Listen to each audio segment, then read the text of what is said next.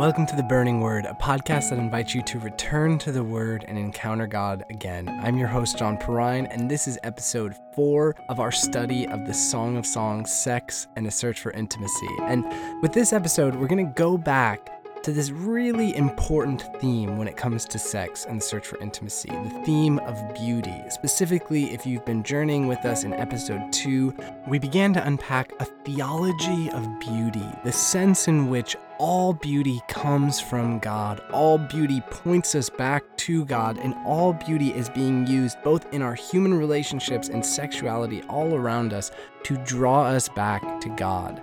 So this episode, we want to go even further. As we look at Song of Songs chapter 4, we're going to talk about this interesting phenomenon in the Song of Songs called a wasp, that when you understand it will help unpack most of the confusing parts of the book. And as you look more closely at this wasp, we're going to reflect on how beauty specifically is being used to draw the lover into deeper love with the beloved. And as we talk about that practically, I think you're going to find a lot of ways to recalibrate how we think about beauty today, specifically when it comes to the way we gaze upon each other. So let's dive in.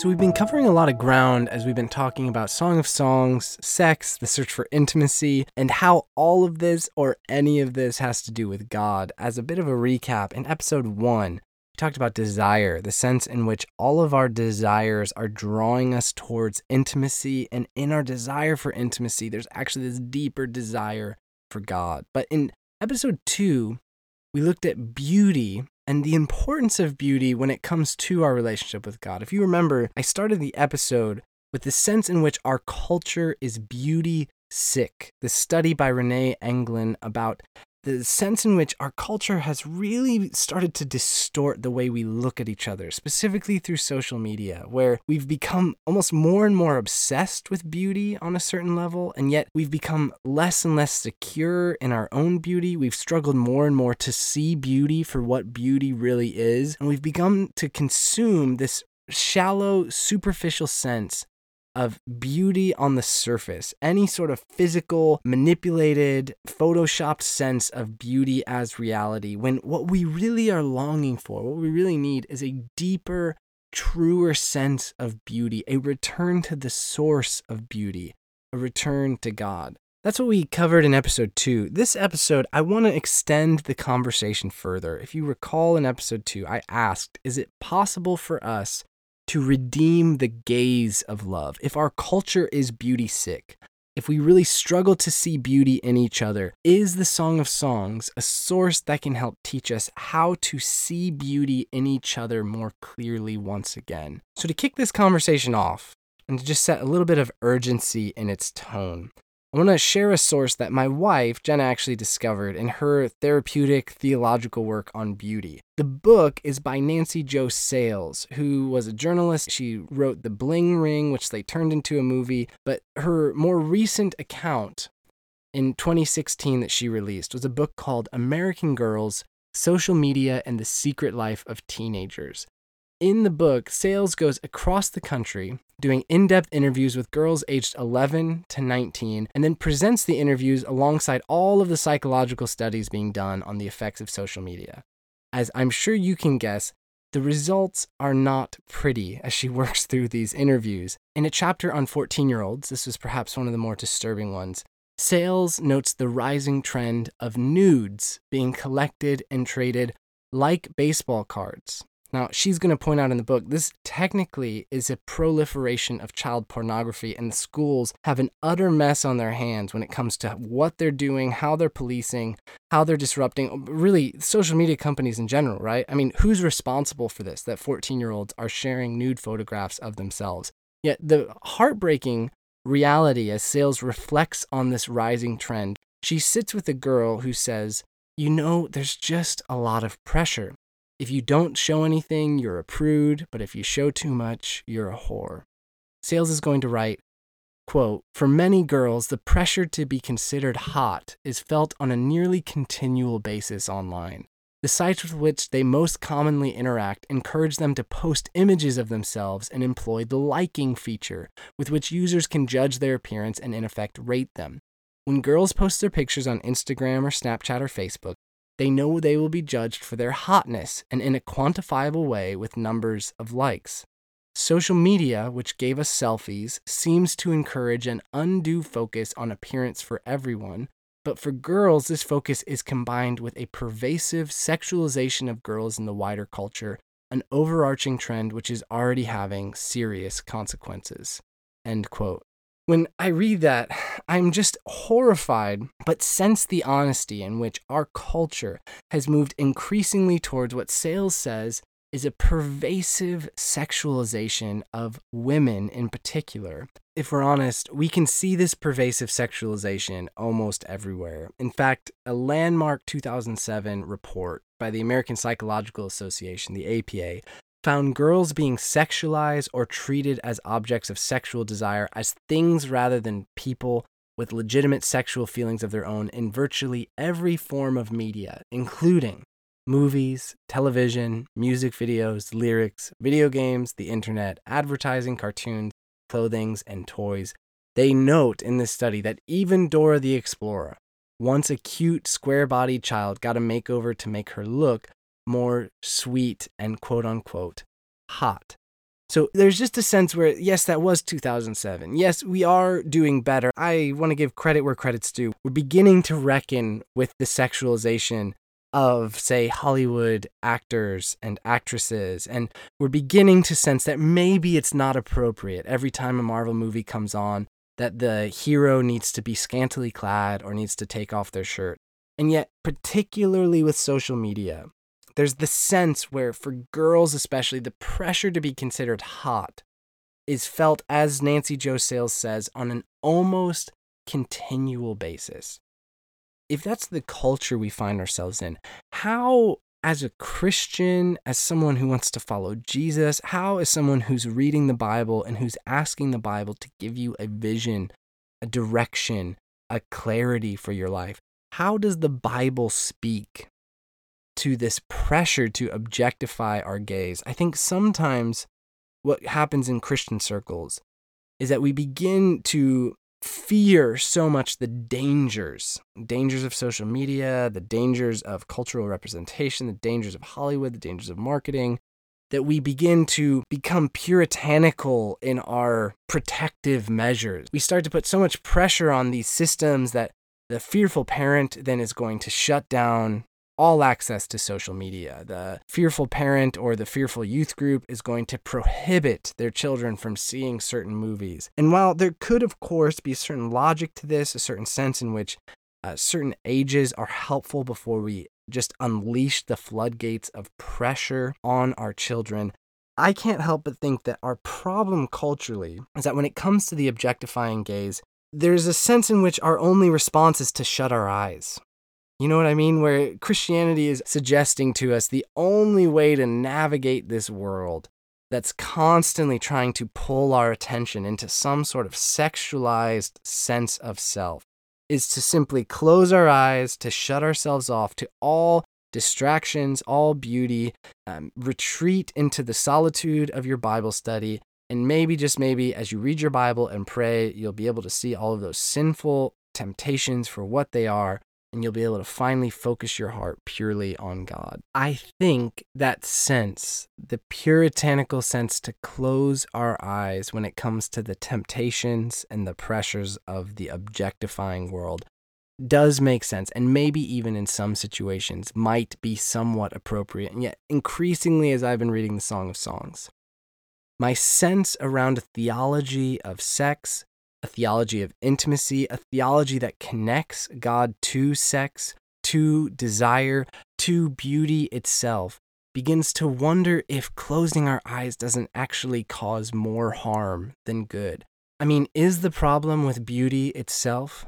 Or is the problem with what we're doing with beauty, the kind of beauty we're choosing to twist and distort and consume, rather than beauty that we see as a vehicle honored as an image-bearing, created facet of God's own being that could point us instead to God rather than draw us into ourselves to be consumed for our own pleasure and consumption. This is why I'm starting to think part of our discipleship, part of what we need to become followers of Jesus, part of what we're going to need, particularly in this cultural moment where there's so many images pressing up against us, is we need to train our eyes to see beauty not as objects to be consumed, but rather to see beauty as signs pointing us back to God. So how could we possibly do that? I'm curious, I've been curious since studying the Song of Songs to discover this fascinating literary feature of the songs.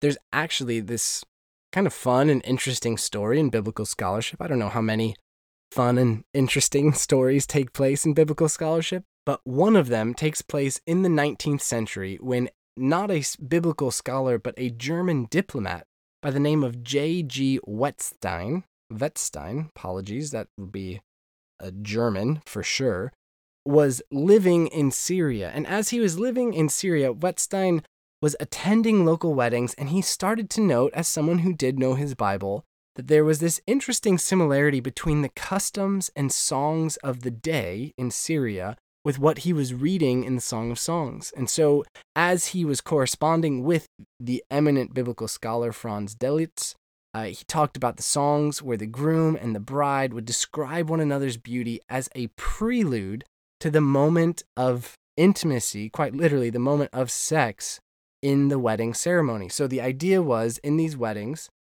Wettstein saw the couple stand up and the groom would speak this litany of words where all he was doing was describing his bride from the head down. And then his bride would respond with her prepared litany describing him from the head down. And as these two were corresponding, and as subsequent biblical scholars have looked into it, more and more ancient analogies have surfaced where biblical scholars, for the most part, have confirmed that this form, known in the Arabic-speaking world of today as a wasf, was the form taking place in the Song of Songs. So, if that still seems a little confusing to you, we're about to experience it, yet I wanted to give you that context because I think it helps make so much sense of why so much of the songs is going to include this intimate, vivid description by one lover of the other. It's going to move carefully, slowly. It's going to be almost prepared. In fact, you get the sense, and I would be curious if anyone wants to take me up on attempting this, you get the sense that the songs are actually being given to us as rather intentionally and beautifully prepared statements of description, so that you too could step into the songs by standing across from your own beloved and simply describing, either by using the words of the songs if you don't feel up to the task of poetry yourself, or by mirroring the songs and writing your own vivid metaphorical descriptions of how you see your lover. Now, I realize for many that sounds crazy and strange and would be a weird exercise, but I can guarantee you that if you start to get desperate and you're going to marriage counseling and the marriage therapist is starting to give you all kinds of different assignments for how to strengthen and return to the love you once knew in your marriage, it will not sound quite as crazy anymore to ask, is it possible that what's missing, what we need, what could actually help us, is a return to this wedding day practice where we pause to carefully consider how we see each other in our love. So there are actually 4 wasps in the Song of Songs. In fact, the way I've structured our study, the reason why we're doing 6 episodes instead of 8 for each of the 8 chapters of the Song of Songs is that for the most part, the Song of Songs is going to repeat with only subtle variation themes that we're about to discover in Song of Songs chapter 4. There's 4 more wasps that are spread across. 3 of them will be spoken by the beloved over the lover. I think there's an intentionality here of the weight in which the beloved is describing the lover, because we're both meant to hear that this is God's attentiveness, the detailed description of God's heart, communicating God's attentive gaze towards his lover. But there is this beautiful counter response that actually comes after that sort of tragic, terrifying scene we just described in chapter 5, where the lover is asked, "Who is this beloved that you so desperately love?" And the lover goes on to describe the beloved, and after her intense, vivid description, the beloved appears, almost as if he's been there this whole time, and it was simply in the act of attentiveness, the act of gazing once more in her mind's eye on her beloved, that the beloved is now once more with her, and they together are in the garden again. But for this episode, I want to look with you at chapter 4. And as we do, we're going to discover many of those images that were the butt end of many jokes in the youth group, sort of the strange images of the song. If you've ever seen that infographic that if you took the Song of Songs literally, this is what the lover would look like based on the beloved's description. As we move through this wasp, I think you'll see some of the poetic beauty, and yet it's important to note some of the joy of reading the Song of Songs is just recognizing different metaphors connect on different planes at different times. So there are many idioms I've discovered as an American that just don't work over in Northern Ireland. So for example, I am fond of the expression, "You're killing it, you're doing great." I mean, that was incredible. You smashed it, you destroyed it, you crushed it. It was drawn to my attention by someone here from Northern Ireland. "John, you sound quite violent and upset when things seem to be going well," which of course is true. It's strange that in my American cultural background, to crush it or kill it was an expression of honor and delight in the success that one has had. Yet equally, here in Northern Ireland, there have been many idioms that do not make sense to me as an American. So, for instance, to call something Baltic, as in it's freezing or cold. To be told, "Wind your neck in," as an expression of my need to be quiet and cease talking. To hear someone describe themselves as scundered or scunnered, meaning that they're disappointed or they're drunk, or it really can mean almost anything. Embarrassed, depressed, something like that. But then finally, the really strange one to me is to go for a poke.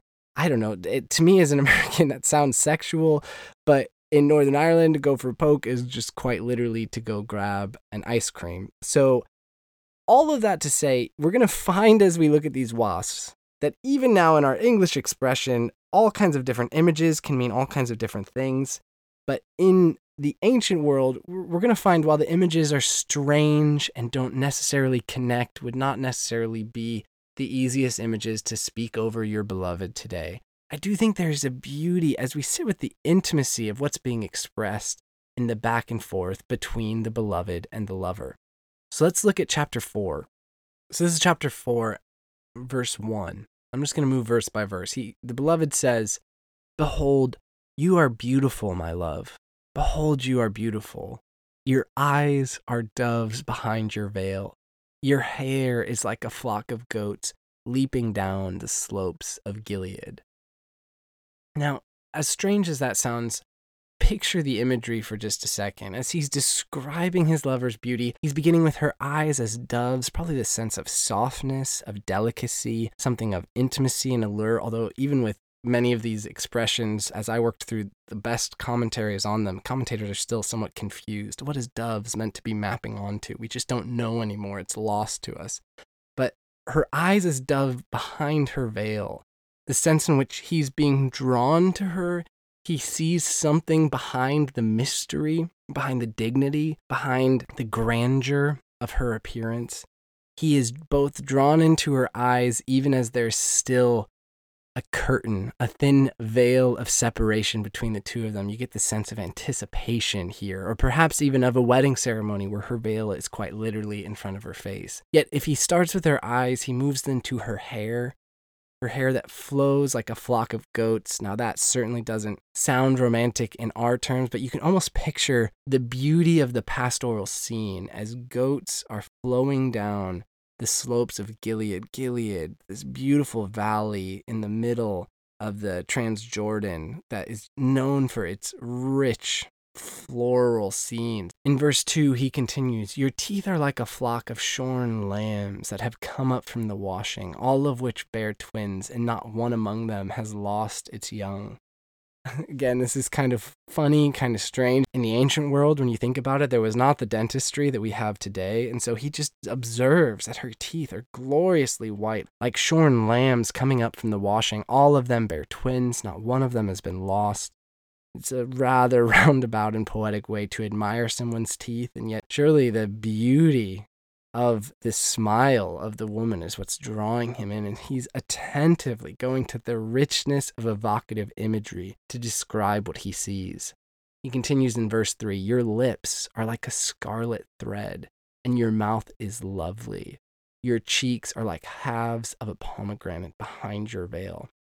Now, the first part of that, your lips are red like a scarlet thread, that seems clear. Either the woman's lips are beautifully red. There's something about red lips that does seem to be attractive. It's one of those things where if you think about it, why would red lips necessarily be anything overtly desirable? And yet lipstick, to accentuate the color of the lips, is part of what's drawing him in. Clearly there's a sense here where he is beginning in his imagery to turn towards the possibility of taste, of a kiss, of desire to lean in and be physically connected to her, as he's going to draw in this fruit imagery of a pomegranate, halves of a pomegranate that her cheeks are like. Now, the pomegranate one I've looked into, most scholars don't know what's going on with the pomegranate, but there's this sense of evocative, sensual invitation. And again, I just can't get past the sense in which he's just focused on her face. When was the last time you sat with someone's face and allowed the beauty of their face to draw forth from you the images, the strong, vivid description of what it is you're beholding? It's beautiful. It's powerful. In verse 4, he's going to give one of his stranger images that continues to confound scholars to this day. He describes her neck like the Tower of David, built in rows of stone. On it hang 1,000 shields, all of them shields of warriors. So it's a bit of a mystery to this day, as scholars have no archaeological sign of any Tower of David. They don't know what he's referring to, but clearly the beloved is sensing this dignity and strength to the lover's neck. In fact, it's built in rows of stone, connoting the firmness upon which the majesty of the head is sitting on the foundation of the body. And when he describes it as hanging 1,000 shields, all of them shields of warriors, you sense either that he's seeing a necklace, a beautiful necklace hanging on her neck, or he's imaging the sense in which her neck is strong and fortified from any assaults, from any insults or slander that might be directed her way. As the beloved moves on in his wasp, verse 5, he's going to say, "Your two breasts are like two fawns, twins of a gazelle that gaze among the lilies." As Tremper Longman says in his commentary, you don't really need to comment on why breasts are so moving for men. We don't really know why two fawns necessarily is the image that he's using to evoke the breast. But this is one of those verses where it's just worth pointing out. The Bible is not prudish when it comes to admiring the body. Clearly, even the sexual beauty of attraction between a man and a woman, or a woman for a man, is good and created by God as something to be admired and delighted in the context of intimate covenanted relationship. In fact, the wasp is going to pivot at this point, as if upon his gazing upon the woman's breast, the man is going to start being distracted and also delighted in the possibility of their sexual union. In verse 6, he's going to say, "Until the day breathes and the shadows flee, I will go away to the mountain of myrrh and the hill of frankincense." That phrase, "until the day breathes and the shadows flee," comes from earlier in chapter 2. It was this beautiful phrase that is a little bit mysterious and yet seems to indicate that either all through the night or all through the day, in the breathing and the fleeing rhythms of the day and night, he is longing for his lover. He is longing to be united to her, and he will go away to gather up all of the sensations of myrrh and frankincense. He'll gather all of the sensual arousal necessary to come and delight in her and with her in their love. In verse 7, he's going to say, "You are altogether beautiful, my love. There is no flaw in you." So that's the first part of this wasp. It's this beautiful description. It moves from her head down. You're going to find in chapter 5 a similar description from the beloved of her, and he's going to follow it up in chapter 7 with a few different images, but many of them repeated. This is the capturing of his delight in the lover. But he's going to continue, but he changes pace just a little bit here. He's now going to move from description to more invitation. He says in verse 8, "Come with me from Lebanon, my bride. Come with me from Lebanon. Depart from the peaks of Amana, from the peak of Senir and Hermon, from the dens of lions, from the mountains of leopards." So Lebanon borders Israel on the northeast, and there in Lebanon is this range of mountains that includes the peaks of Senir and Hermon. It's almost as if the beloved is describing her as caught in this in-between place, like she's trapped on the peaks. There she finds herself among the dens of lions and the mountains of leopards. He's almost saying there's some danger here. This comes up again and again in the songs. Either she's distracted, or perhaps she's surrounded by problems or by threats.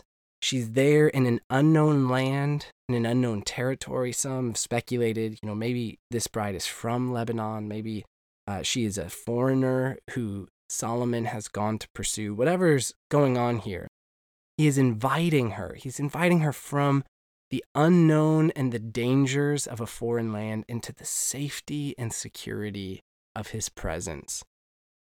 He's going to say in verse 9, "You have captivated my heart, my sister, my bride. You have captivated my heart with one glance of your eyes, with one jewel of your necklace." I love this verse.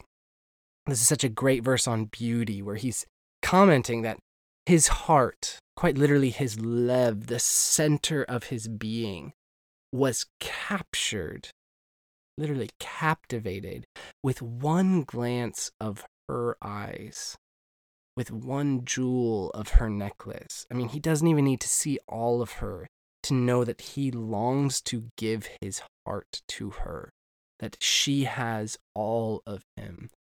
We'll continue in verse 10. "How beautiful is your love, my sister, my bride. How much better is your love than wine, and the fragrance of your oil than any spice." This refrain had come up earlier in verse 2, the sense in which love as it is tasted and delighted in is better than any wine. I don't know if you've caught, it's come up a few times, that the beloved often has this dual description. He'll call her my bride, my sister. I realize that sounds strange in English, and yet in Hebrew, this is the only term that you have for friendship, that between a brother and a sister. And so quite literally what the beloved is doing is saying, my bride, my friend, my bride, my kinsman, my bride, my bonded one, that is my wife. I mean, I just love the friendship, the delight, the shared connection that seems to be taking place in this description. Verse 11 continues, "Your lips drip nectar, my bride. Honey and milk are under your tongue. The fragrance of your garments is like the fragrance of Lebanon." If you're reading this, as commentators point out, I mean, we're drawing closer and closer to intimacy here. We're growing in our anticipation. We're sensing now that desire has been deeply stirred. Beauty has brought about the fruition of its aim, which is that of union, of connectedness, of utter joy and tasting and delight.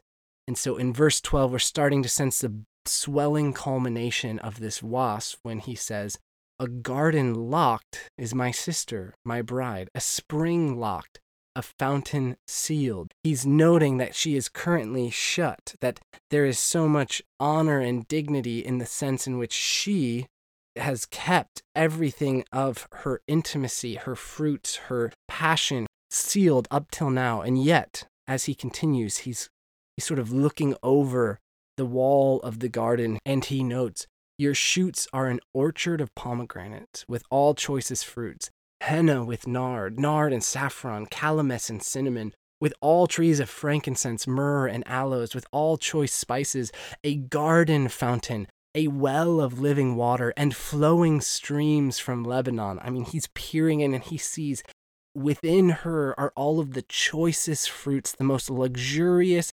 sensational, incredible riches of the earth to be delighted in. And as he looks into her garden, he notes that within it is this well of literally living water.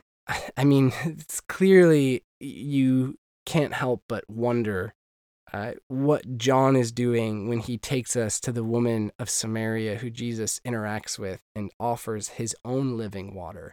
And yet in the ancient world, you could sense the appeal of this image, the importance of this image, where if you could have access to a garden with a well of living water, water that never runs dry, I mean, surely the bounty and riches would never cease to flow. Fruit would never cease to grow in this garden. This is precisely what the beloved sees in his lover as he peers into her heart.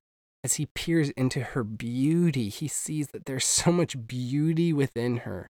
We're talking about far deeper than just a physical, outward, sexualized beauty. Within his lover, there is never-ending beauty, a garden that is full of living water with flowing streams.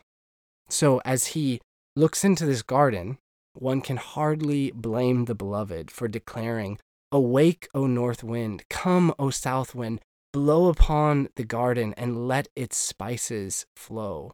The beloved is longing to get in. He sees all of the fruit of it. He wants to come participate in what's taking place within his lover. And so in beautiful culmination at the end of chapter 4, the lover is now going to speak, and she is going to declare with invitation and with delight, "Let my beloved come to his garden and eat its choicest fruits." This is either the scene of the wedding day, or this is just the scene repeated over and over every time the lover and beloved draw together in intimacy. There even is a sense, dare I say, although I realize this is where it gets strained and a little bit more difficult to imagine, there's a sense in which God himself is the beloved looking upon us. He's peering into our hearts. He sees within us this beauty, the potential, the possibility, and he even sees the seal upon the garden of our heart that we have till this point resisted, till this point kept closed. And yet, if we can hear the Spirit, if we can see the wind blowing from the north and from the south, blowing the fragrances of our very own garden within our hearts out into the world, the beloved God is looking in, peering over, and saying, "Is it yet time for me to come in and enjoy the fruits?" There is something profound to the connection between the Song of Songs and the church. There is something profound that I've been trying to draw out between the connection in the New Testament, where Jesus says he is the bridegroom and we are his bride. I don't want to get into any strange, provocative, over-allegorized, crazy imagery, nor do I need you to start writing love letters to Jesus or to spend too long meditating every day on the richness of Jesus as your groom and what the connection between sex and union in your soul looks like with God. I see how this can get strange. I've read the mystics and note that it can become almost obsessive when you take it too far. And yet, I still can't get over how profound this union is, how the Song of Songs really is offering us something. It's offering us a gift. This gift that tells us God has looked into our very souls and he has seen them as beautiful. And he has loved them enough to come down, to empty himself of everything, to come down for you and to come down for me. It is the epitome of delight. It is the epitome of desire, that God desires us so much that he would offer his own son, his own life to be with us.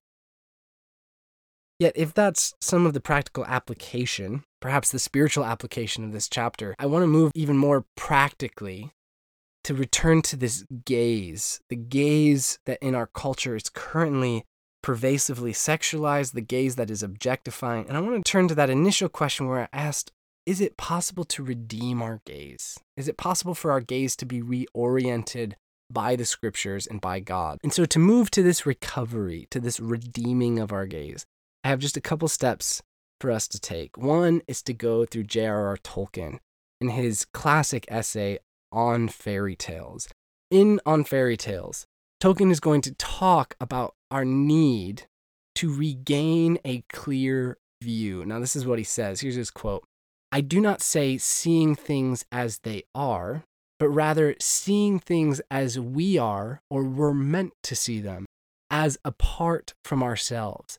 We need, in any case, to clean our windows so that the things seen clearly may be freed from the drab blur of triteness or familiarity, from possessiveness. Of all faces, those of our families are the ones most difficult to play fantastic tricks with, and most difficult really to see with fresh attention, perceiving their likeness and unlikeness, that they are faces and yet unique faces. This triteness is really the penalty of appropriation. The things that are trite, or in a bad sense familiar, are the things that we have appropriated legally or mentally. We say we know them. They have become like the things which once attracted us by their glitter or their color or their shape, and we laid hands on them and then locked them in our hoard, acquired them, and in acquiring ceased to look at them. Now, I know I threw you straight into that quote without much context. On Fairy Tales, Tolkien is wrestling with the sense in which, in our modern world, we have ceased to see the world as enchanted. We have ceased to see God at work in our world. And Tolkien was quite locked in that the problem is not so much that our world is in fact no longer enchanted. The problem is that in our gaze, we have become so familiar with the mundane, with the triteness of normal things, that we're really struggling to see them for the enchanted, supernatural, and fantastic things that they really are. So when it comes to our family, it's like our family is so familiar to us. It's so hard to picture our family as anything other than ordinary, or perhaps boring, or disappointing, or irksome, or bothersome. Yet it is precisely here in this closeness, in the triteness, in the mundane, that we must, as Tolkien says, clean out our gaze, to clean the window through which we peer in order to see things as they truly are. You know, it's even intriguingly there, that rich imagery at the end of his quote, that for so many things in our world, we sought to possess them rather than to see them. And yet in possessing his images, that we put them into our hoard. We quite literally lock them away. I mean, you can hear the Hobbit in the back of your mind as Smaug the dragon is sitting on his hoard of riches, refusing to share them with the world. And yet the goal of beauty, the goal for our eyes, is that if we're going to redeem the gaze of our love, what we need to do is bring those riches back out into the light of God, and in bringing them to the light of God, begin to see once more that which we previously had neglected or ignored. There is actually something spiritual and supernatural taking place when we choose to see clearly the beauty in the ordinary, the trite, or the mundane.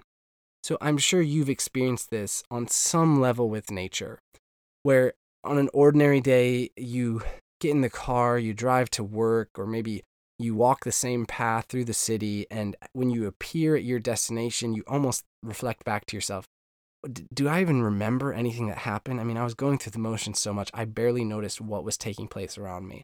If that's the case for most of us in our day-to-day life, we've also had those moments where we pause.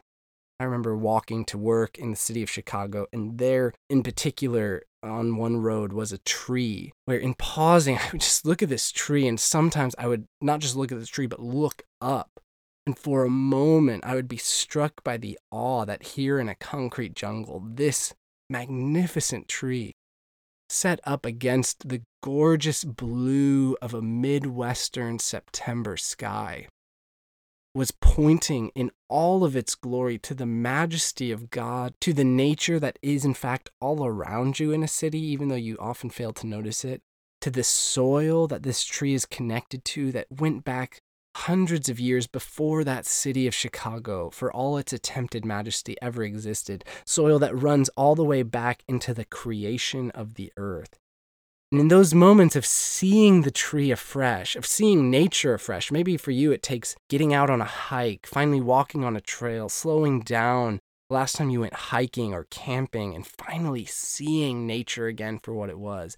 In those moments, we're getting a glimpse, not of something that ceases to exist when we cease to see it, but rather of something as it truly is, as it truly has been all along, but that we have failed to recognize and to see. If that's what's taking place in nature, I want to suggest to you that the Song of Songs points us to the possibility that we need to do the same work when it comes to our love. We need to do that same work when it comes to our lovers and to our beloved. So we need, if you have a spouse, if you're in a relationship, if you have a friendship in your life, what we need to do is to see and to name and to praise the beauty in one another. Let me break that down. To see beauty, first, we need to clear the glass so that we can actually see the beauty in each other. Helen Keller, who is a fascinating person, has so many interesting insights to ponder in her life, where she's born deaf, she's born blind. She has no ability to connect to the world around her, and yet through human connection and relationship is taught how, without her senses, to participate in the world she finds herself in, and becomes, through her own resilience, this incredibly thoughtful, articulate educator around what it means to be human. I really love Helen Keller, but she has this quote talking about what it takes to see something as it truly is. And she says, "I, who cannot see, find hundreds of things to interest me through mere touch. I find the delicate symmetry of a leaf. I pass my hands lovingly about the smooth skin of a silver birch or the rough, shaggy bark of a pine. I feel the delightful, velvety texture of a flower and discover its remarkable convolutions, and something of the miracle of its nature is revealed to me. Occasionally, if I am very fortunate, I can place my hand gently on a small tree and feel the happy quiver of a bird in full song." She continues by saying, "At times, my heart cries out, longing to see these things. But if I can get so much pleasure in mere touch, how much more beauty must be revealed by sight? Yet those who have eyes apparently see little. The panorama of color and action which fill the world are taken for granted. It is a great pity that the world of light, the gift of sight, is used only as a mere convenience, rather than as a means of adding fullness." It's the end of her quote. Isn't that stunning? I am convicted by that as I hear Helen's words. There's the sense in which we take for granted the gift of sight that only someone born blind could truly appreciate. And yet, in recognizing the gift we have, what we begin to see is that we actually, through training our gaze, through looking more closely, through slowing down, what you hear in the start of that quote by Helen Keller is her attentiveness of her touch, is part of what draws her to the dynamics at play which she cannot see. And if that's the case, then for us, beauty is all around us. Beauty is deeply etched in the soul of every human being. Beauty surrounds us in the gift of nature that God has given us. And what God is inviting us to do is to actually place our hands, if you will, draw our attention to the dynamics of beauty that are right there in front of us. To stop being fed cheap and superficial visions of over-sexualized beauty, and instead to attend to by seeing the beauty as it actually is all around us.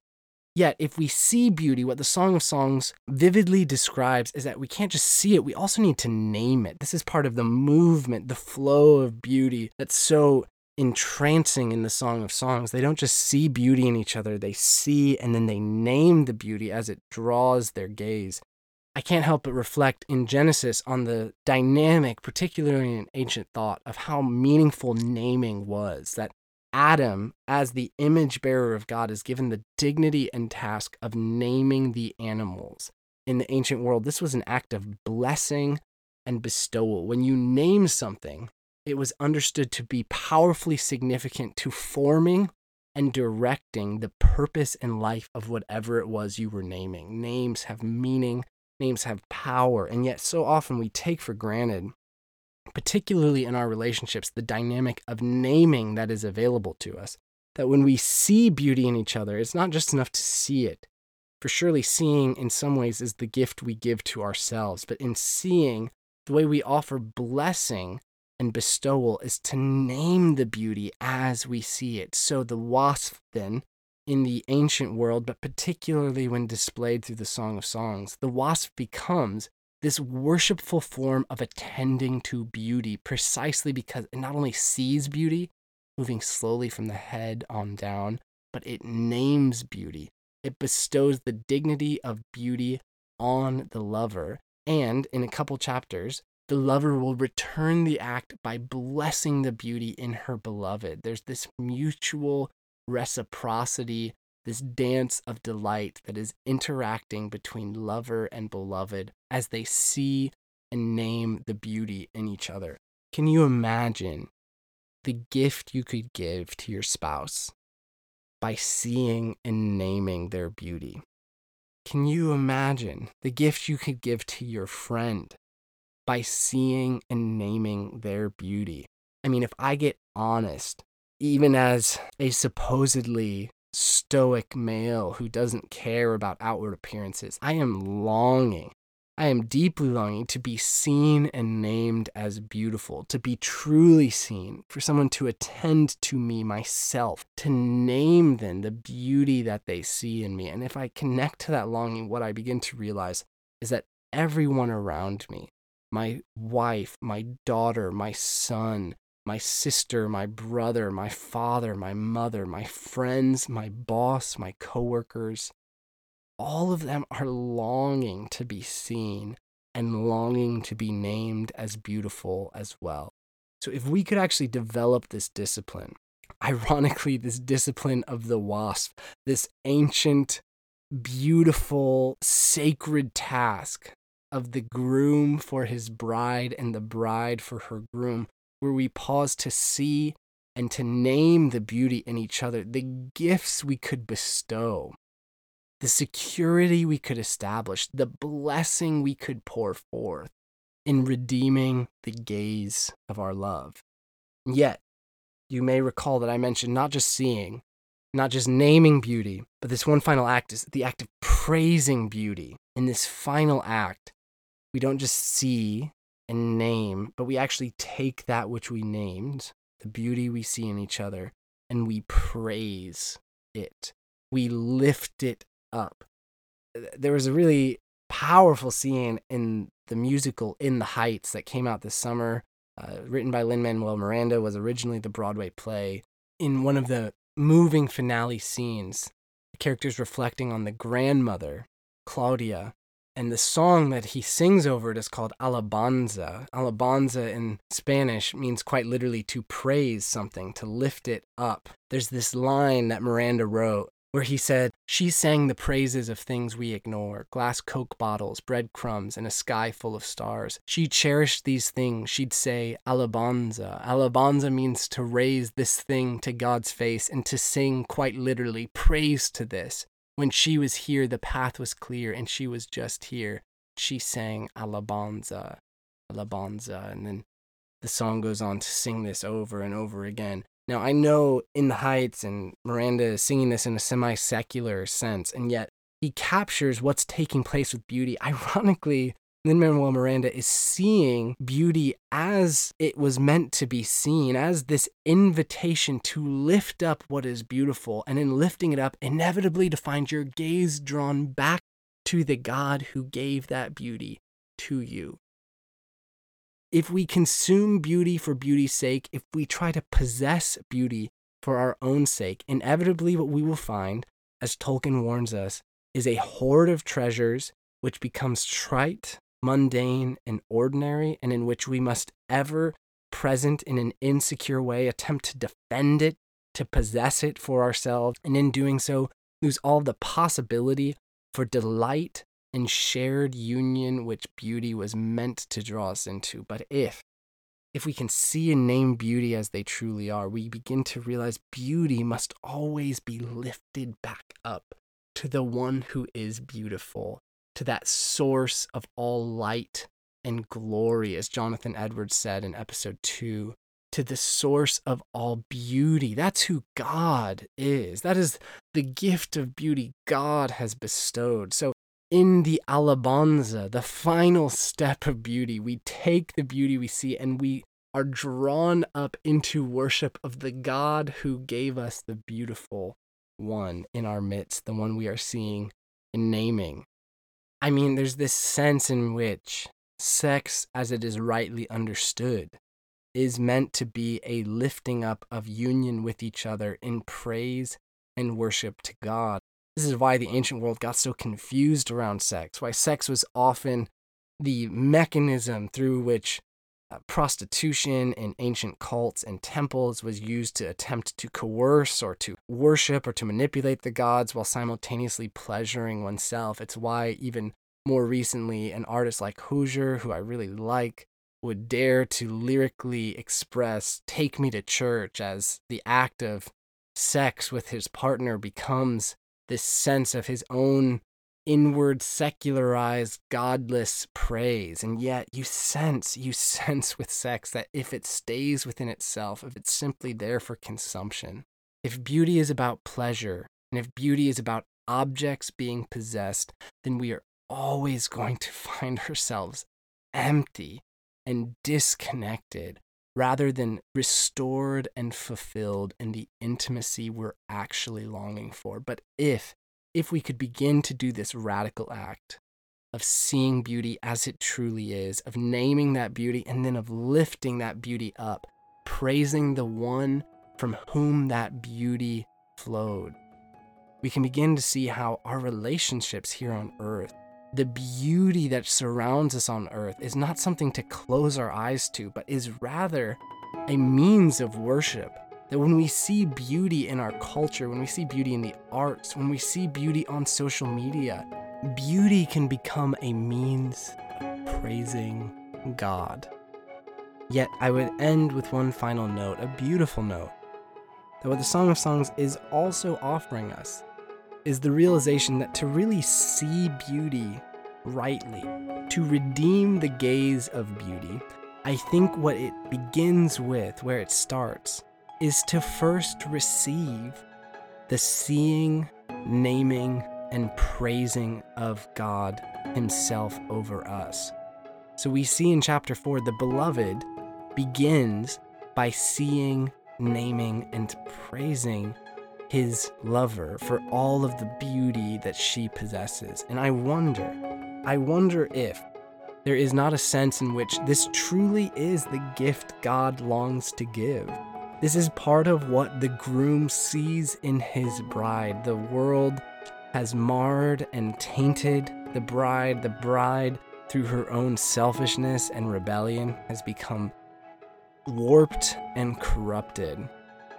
Yet the beloved still sees the bride as beautiful, still knows the bride as beautiful, wants to name the bride as beautiful, and in doing that, can offer us the deeper assurance in our own beauty that allows us to turn back out and begin to see the world as it actually is. I wonder for so many of us if the reason why culture's corruption of beauty has been so powerful in distracting our gaze is not because we don't ultimately believe deep down inside that we ourselves are beautiful. We have not actually heard the voice of the beloved declaring the beauty that we possess. And so in the many practical possibilities of this episode, I wonder, is there a sense where you need to hear the voice of the beloved? Do you know how the beloved sees you? Has the beloved spoken the words of blessing over your beauty? words of rich images and descriptions that you can hold on to, that you can cling to when the waves of doubt and insecurity crash upon you. I wonder how such radical acts of love, such radical acts of blessing, such attentive signs of seeing might radically transform our own hearts and free us from the pressures of this objectifying culture. So may you hear the voice of the beloved. May you become an agent who sees the beauty in the other. And may you, in naming and praising that beauty, offer the blessing and worship that beauty intended to the glory of God. This has been John Perrine with The Burning Word. Until next time, grace and peace.